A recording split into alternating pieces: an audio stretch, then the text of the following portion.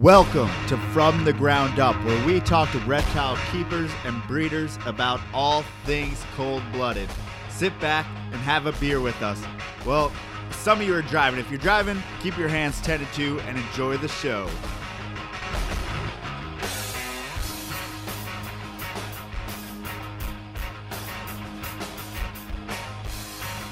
This is a special Minnesota, I guess you could call it, episode of From the Ground Up. We have Dave Palumbo from Palumbo's Pythons and Boas, as well as Muscle Serpents University on YouTube.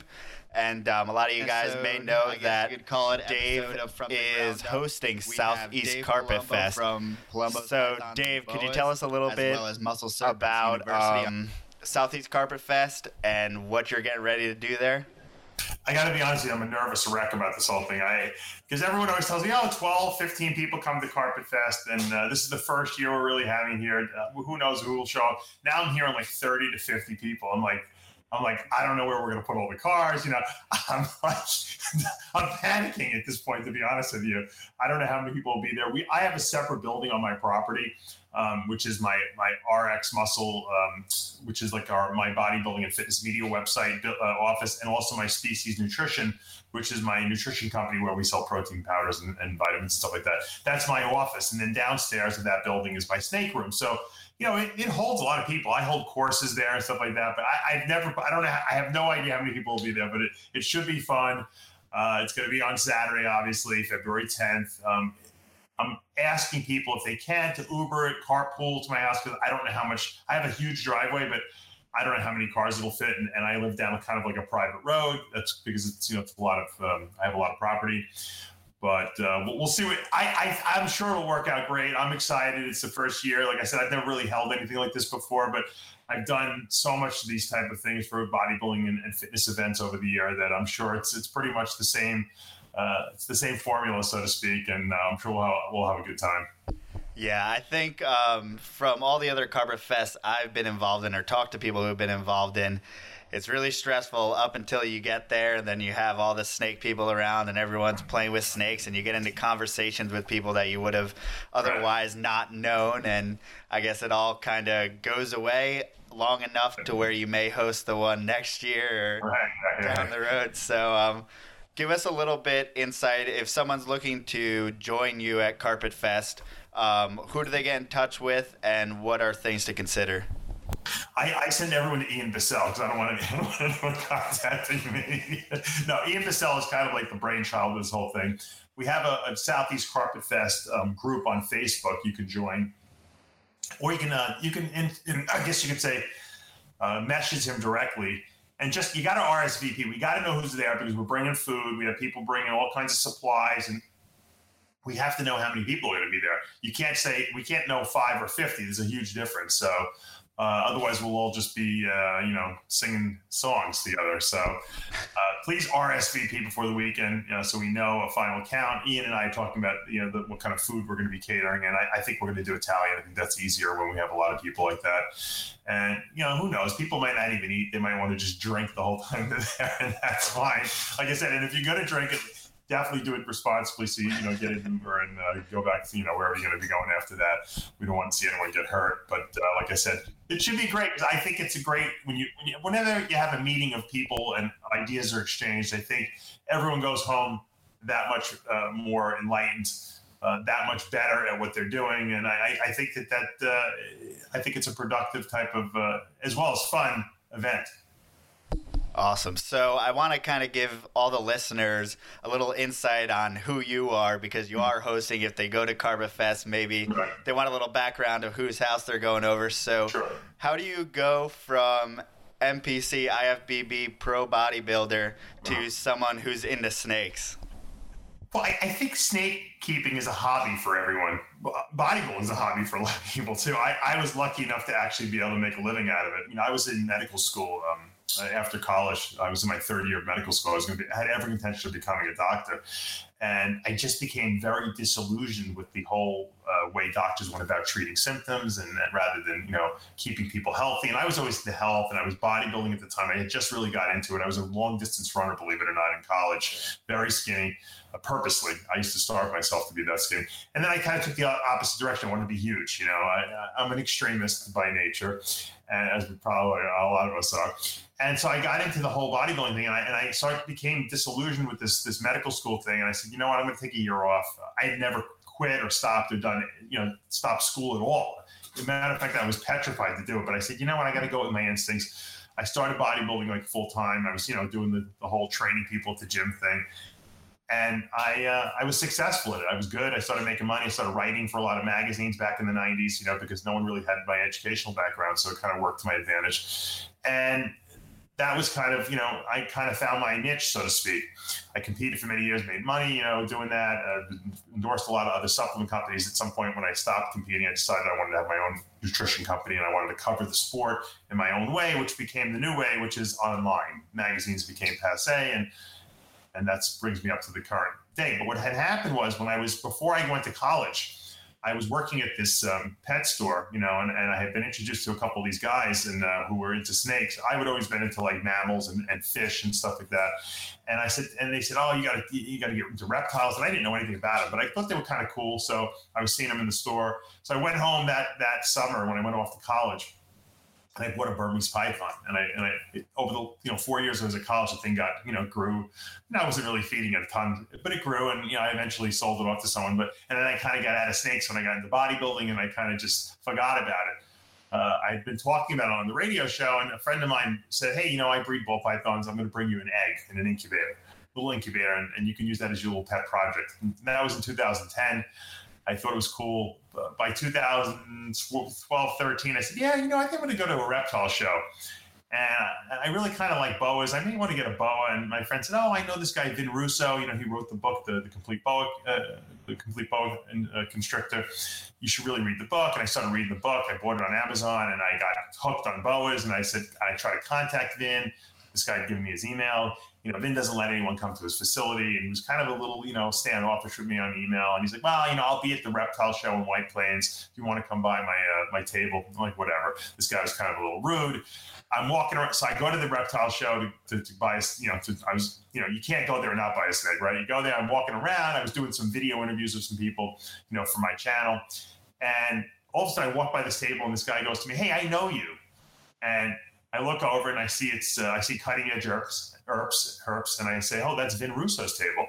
I said, that must be Vin Russo, because I didn't really kind of know what he looked like. And I said, oh, what do you follow, bodybuilding? I figured he was like a bodybuilding, fan, because at this point, this is 2013 or so, and I'm like a pretty well-known bodybuilding, personality. And he's like, no, I don't know anything about bodybuilding, but I know you. I said, how do you know me? He goes, we worked together at Petland Discounts in 1986. You had a Pontiac Grand Prix with T-tops, and I said, holy shit. Flashback all the way, 30 years earlier, that was the pet store I worked in. He was the guy who got me into snakes. Him and another guy, this guy, Willie, they had long hair. They were like, stoner guys, into snakes, and heavy metal guys, didn't have any, interest in school. And I had been friends with them. I went over his house as a kid. I knew his brother, and they got me into snakes. And ironically, the circle was complete. And as soon as that friendship became, solidified again, I went nuts, and I bought a lot of ball pythons. I bought a lot of boas from him, and I got hooked, as we all did, on the hobby. And it was all because of Vin Russo. That's crazy. Yeah. It's funny how things kind of loop around, and everything works out kind of when you're in the right place at the right time. Absolutely. But as far as snakes go, what are you working with now? So you're hosting Carpet Fest, which is supposed to be about carpet pythons, even though we know it's more than that. But you start out with boas. Where are you now in your collection? I actually, the first couple snakes, I had gotten 2 ball pythons, then I got a boa. Okay, and then I went to the White Plains Reptile Show, and I actually bought 2 carpet pythons, and that's how I really got hooked on carpets. I bought 2 a pair of Supernova Jags. I don't know if you've ever seen those. They're it's like a very white-looking snake with a very dark black tribal like patterning on them, and they're like almost ivory colored. And when they're younger, and it's just gorgeous, and it comes from some locality in supposedly in the Guinea, Papua New Guinea, and when they add the jag in there, I guess it kind of whitens them up a lot. And I've been trying to breed them actually since I bought them. Hopefully this year I can get something out of them, but those hooked me on carpet pythons. Then I got the jungle. Everyone has to get the jungle python, and then I started looking into more exotic ones. And I bought from Hesham. Actually, I bought a pair from Precision, a pair of double het snows. This was back in 2014, and I bred them last year, believe it or not, and I got one viable baby that was an albino out of it. The double, and the other ones just were not. It was just not a good clutch. So hopefully this year I'll get a real good clutch of them. My carpet python breeding hasn't been that successful. I know everyone says they're easy, but maybe I don't cool them enough. Since I moved to Florida, it's really hard to get the temperatures low enough down here. I got my AC cranking in the room, but sometimes I just don't know. I think that could be a problem. But last year I moved from New York to Florida, so I had all my snakes out in my garage. So it wasn't a controlled environment. So I'm hoping this year, like I said, we'll get some better luck. I also have a couple. I really got into the olive pythons too. At some point, I guess a year or two later, I ran into Amir. He had a albino. Let me flash forward to another story. I can tell. I got a lot of stories. I went to Australia to do a nutrition seminar, and I knew I was going to be in the city. I was in the Sydney area, and I knew that Peter Birch lived around there, and I'm friends with Brian Barczyk. So I said, hey, Brian, can you hook me up with Peter? I said, I'd love to go see his collection. I know he's not too far from Sydney. He's like, I don't know if he's gotten back from Africa yet. So he gave me Colin Schumarks, who does Critter Cam with Peter. And I actually made an appointment with him. I went and saw Colin's Blue Tongue Skink collection, and he has some carpets and some cool stuff as well. And then Peter came home like as I was at Colin's house, and he's like, oh, Peter said come over. So it was just like I didn't even know the guy. He was so nice. He invited me to his house. I got all my Australian friends. They drove me all the way up to Peter Birch's, and we were there for like hours. And I saw his albino carpet python, albino olive pythons. I saw his whole collection, rough scales, scrub pythons. The whole knobtail geckos, just awesome stuff from Australia. And I got to hold it, and I have videos. It's on my Muscle Serpents University page if you guys want to see the videos of all the crazy stuff he has there. And so I got hooked on carpets, and I said, man, you start thinking, how can I smuggle an albino olive python out of Australia? You get those ridiculous, things you're thinking about. Because I said, I got to have one of these. And so I met a reptile. I'm at the Daytona Breeder Show, and I see that summer, and I see Amir's got one, like an olive adult. And I said, where did this come from? He's like, who knows where it came from, but we got it, and it's for sale. So I made a deal with him, and I bought this big female. And I didn't have any males, so I had to find males. So I contacted a million people, and I found out Jeff Hartwig, who is an Olympic pole vault, breeds albino olive pythons in the United States, probably one of the few people.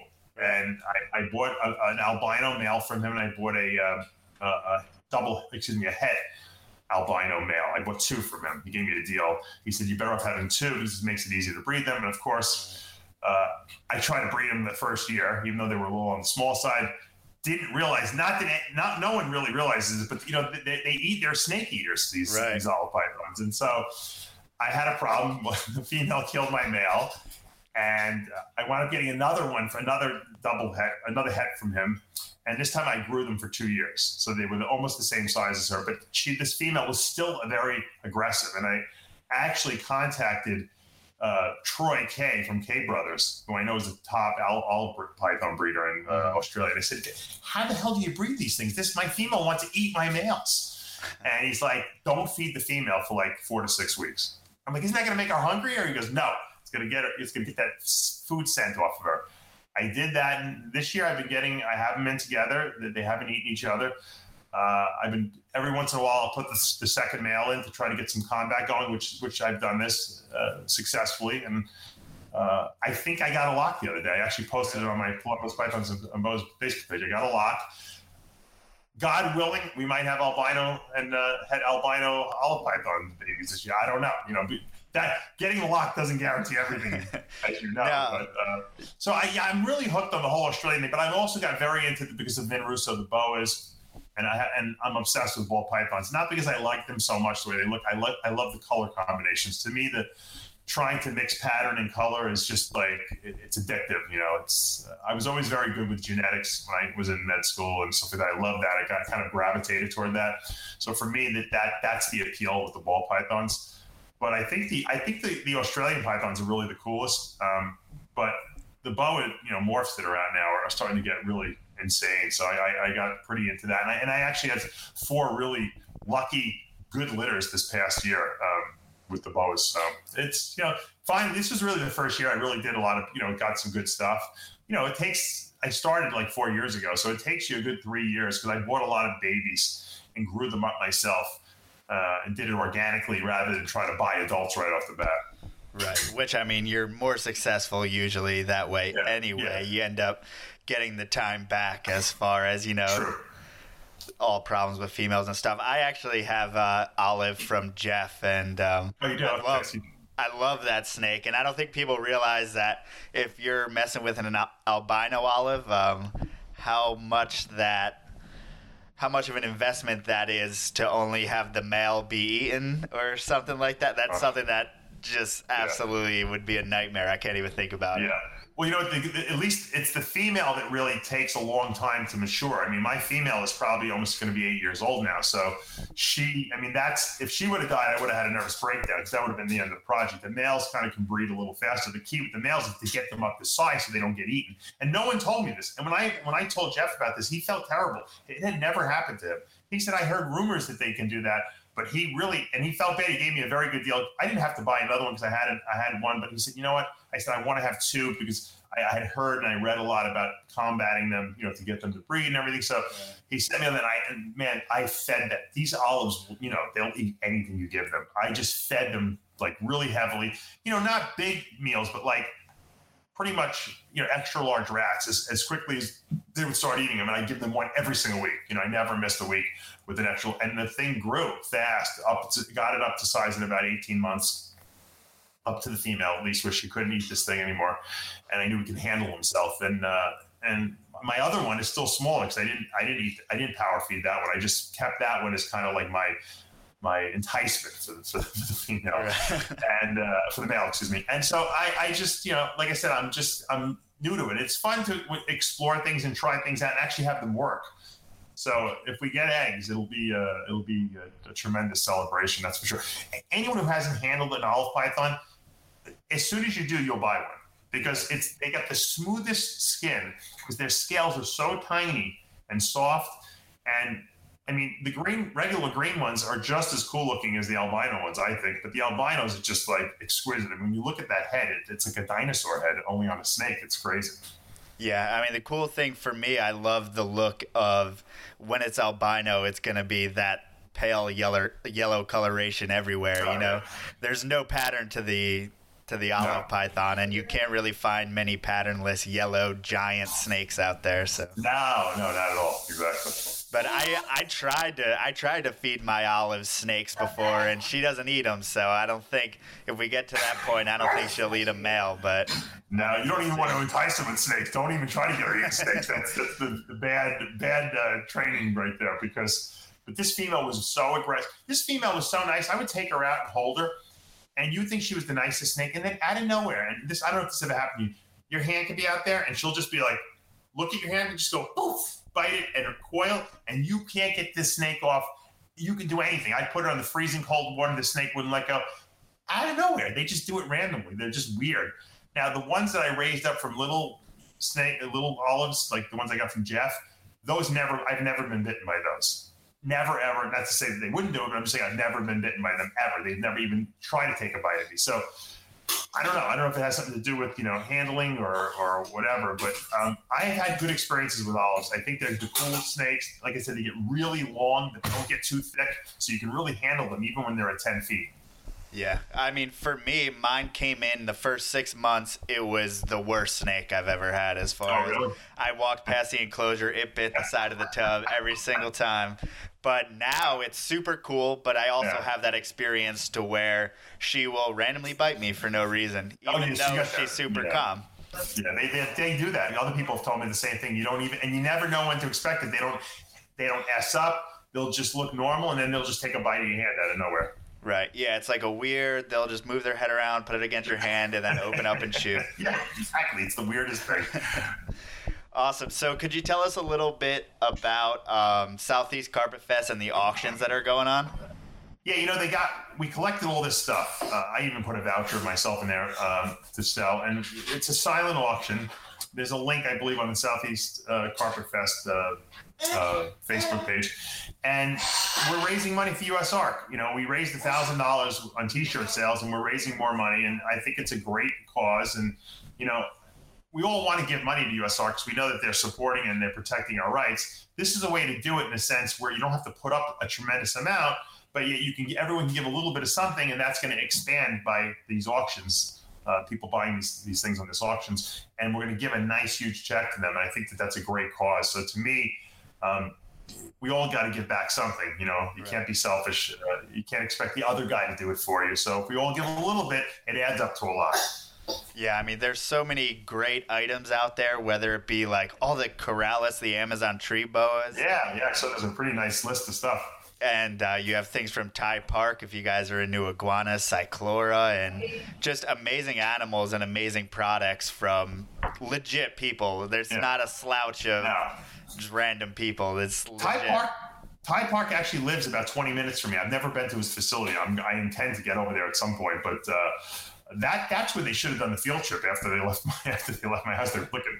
Everyone was thinking, where can we go? They want to go to a zoo. I'm like, go to Ty Parks, man. Yeah. It's like right around the corner. Yeah, I know a lot of Carpet Fests do a zoo tour before or after, or a little hangout. Something like going to Ty Parks. I mean, that's good enough just for the trip alone. Absolutely. Yeah, but that place looks amazing. I mean, South Florida is just overwhelming how many awesome people and awesome collections are down there. What made you make the move from New York to Florida? My wife is from Cape Coral, Florida, and when we had our son, we were up in New York, and my father's older, and my mom's not around. So anyway, she died a long time ago. So we really had no one to help us with the baby, and it was really tough. And we wanted to have another one, and her mom was down here, and I'm like, it was like that critical mass building. I'm from New York. I've been there my whole life. I have my business up there, and I own 2 houses. It was a monumental task to do it, but I said, you know what? Fuck it. Let's just do it. Let's move. And I had nothing. I wasn't even thinking snakes at that point. And I had a lot. And I had to drive them all down in a truck and everything like that. But it turned out to actually be really good. First of all, I love the weather. It's super cheap down here compared to living in New York. Right. It doesn't matter where I sell nutritional supplements because I don't have to be in New York to do that. I sell them all over the world, So to me, it was just the hardest thing was coordinating the whole move and getting rid of my houses and then talking my dad into moving down here. And so it was a monumental task that turned out to be great. And I'm so happy I made the move. And sometimes, in life, you have to just say, what the F and go for it, And it's not so easy because, you get really comfortable where you are. But, man, I'm not missing these cold winters all my friends are having up in New York. That's for sure. Yeah, I'm not looking forward to it. We're looking to move back up there. So I'm from New York. I live in Texas now, and we're actually going to be moving probably to Pennsylvania because me and Melissa's from New Orleans, but her family's in North Carolina. My family's in New York, so Pennsylvania's somewhere in the middle for us. Gotcha. So I may need some insight on how to move all my animals up there. I asked 100 people. I asked Brian Barczyk and all the people with the big collections, and my friend Mike from the Reptile Ranch. Florida Reptile Ranch. He moved from Arizona to Florida. Everyone had their own techniques. What I did was luckily I moved around in like end of October, so it wasn't freezing cold in New York, but it was cold enough. But I figured if I can get out of New York in the truck, and head south, they really wouldn't be exposed to that much coolness for too long. So once I hit the Washington D.C., I figured it would start getting warm again, which it did. So my friend and I, we rented this big truck. Everything else was moved with mover trucks, just the snakes. I rolled them in the racks. I didn't put them in any bags, nothing. In the racks, right into the back of the truck. I wedged everything against them. I had probably about 12 racks in there full of snakes, big ones, small ones, babies. everything in there. And we just drove 24 hours straight. It took me from New York to Cape Coral, Florida. When I got to the Cape Coral and I opened up the back of the truck, 20 snakes had gotten out. It was like snakes on a plane, only snakes on a truck. And they were all over. My big olive python, the albino, she was on the top of the truck. There was like a little wood rail that went around there. She was loving it. And you know what? When all was said and done and all accounted for, I lost one albino. What was it? I'm trying to think what it was. It was an albino zebra carpet python male. I almost wanted to kill myself. I'm convinced that the olive python ate it because there's no way it could have gotten out of the truck. There's no way. Everything else was there. I got all this, everything else accounted for. I didn't lose anything. Just that one, it was nowhere to be found. And you know, usually they pop up after a while if they're stuck in a rack or something like that. I'm convinced the olive python had a nice snack when she got out, and then she went on for a little stroll. It's possible she was totally unfazed. Yeah. So it was like a $1,500 hit, but it wasn't so bad. It could have been a lot worse. I got all the snakes down there in one piece. So. Yeah, I mean that's really the whole. You can really lose your whole collection. I've heard of people their whole collection heating up in the back of a truck or something. So. Well, I knew, you know what the great thing was, it was at the point in time in Florida where the temperatures really weren't going over 75 degrees. So I knew or 80 degrees, I think was the high. So I was like, you know what, there's no way they're going to be too hot back there. And I'm only going to be in Florida. And I timed it so I drove through Florida at night. So there wouldn't be any sun beating on the truck. It was very well thought out, the whole thing, and it worked. Thank God, knock on wood, it worked out well. Right. I mean, the key is to keep on going, drive straight through. Yes. I think. Yeah. I was hallucinating at the end. I couldn't even. I couldn't keep. Both my friend and I. We were trying to take naps. We just couldn't keep our eyes open toward the end. You know? Yeah. Well, I'm sure you're happy now. You're all settled and ready to absolutely host Carpet Fest. So, anything else you want to get out there before we sign off here? No, I think it's just important that people understand. That we're there to have a good time. I'm sure everyone will be very respectful of the property and the collection, everything. I have no problems with that. But I think it's a great way to exchange ideas. And I think that, don't be shy. I'm a talker. I just blab shit out. Offer your ideas up. Don't be afraid to, talk about what you do. And no one's there to criticize or critique your technique. Matter of fact, when I heard Nick Mutton might come, I don't think he's going to come, but I was petrified to see my collections. I figured he'd be like, "Oh, that's wrong, and this is wrong, and that's wrong," and in one way, I was scared, but at the same time, I was hoping I was going to get that critique, so maybe he would help me out with some of the things I'm doing wrong. But that's what we all make mistakes. I hate when there's no perfect breeder out there. Everyone has respiratory infections. Everyone gets mites at some point or another. Everyone has problems with their collection. And people are afraid to talk about that, and that's bold because you know what? That's going to help us all, get through this and do this thing the right way. It's like nutrition. When I set people up on a diet, no one knows what they're doing. No one knows how to eat right. Everyone tells me they eat perfectly, and then I sit them down and I go through their diets, and they're terrible. So, and that's not a that's just because no one teaches you this stuff. There's no school to go to for this stuff. So. That's what we're going to. We're going to like a place where we can exchange ideas. And, if you have great ideas or you have something that you do that's unique, offer it up, man. We all want to hear it. Awesome. That's so great. If you guys want to get in contact with Dave, message Ian, and then so he doesn't have to deal with you. Yeah, well, you can contact me at Palumbo's Pythons and Boas or through just my Dave Palumbo Facebook page is fine as well. Awesome. And YouTube at Muscle Serpents University. Absolutely. And, we are at SportsCityPythons.com. Subscribe to him. I know there's some people on the live chat, even though we are randomly talking in the middle of the day here. So thank you to those who are listening now. I know you're all really confused because it's just the middle of the day, and this is going to be like a little mini episode to try to get a little bit of promotion for the Southeast Carpet Fest. We will have another podcast at 6 p.m. today, which this is the me on coffee edition, and that will be me drinking beer edition. So, amen. So that one will be extra fun because I got to do 2 in one day, and I look forward for you guys to come back later tonight. And Dave, thank you so much for taking the time out, and we will talk to you guys later.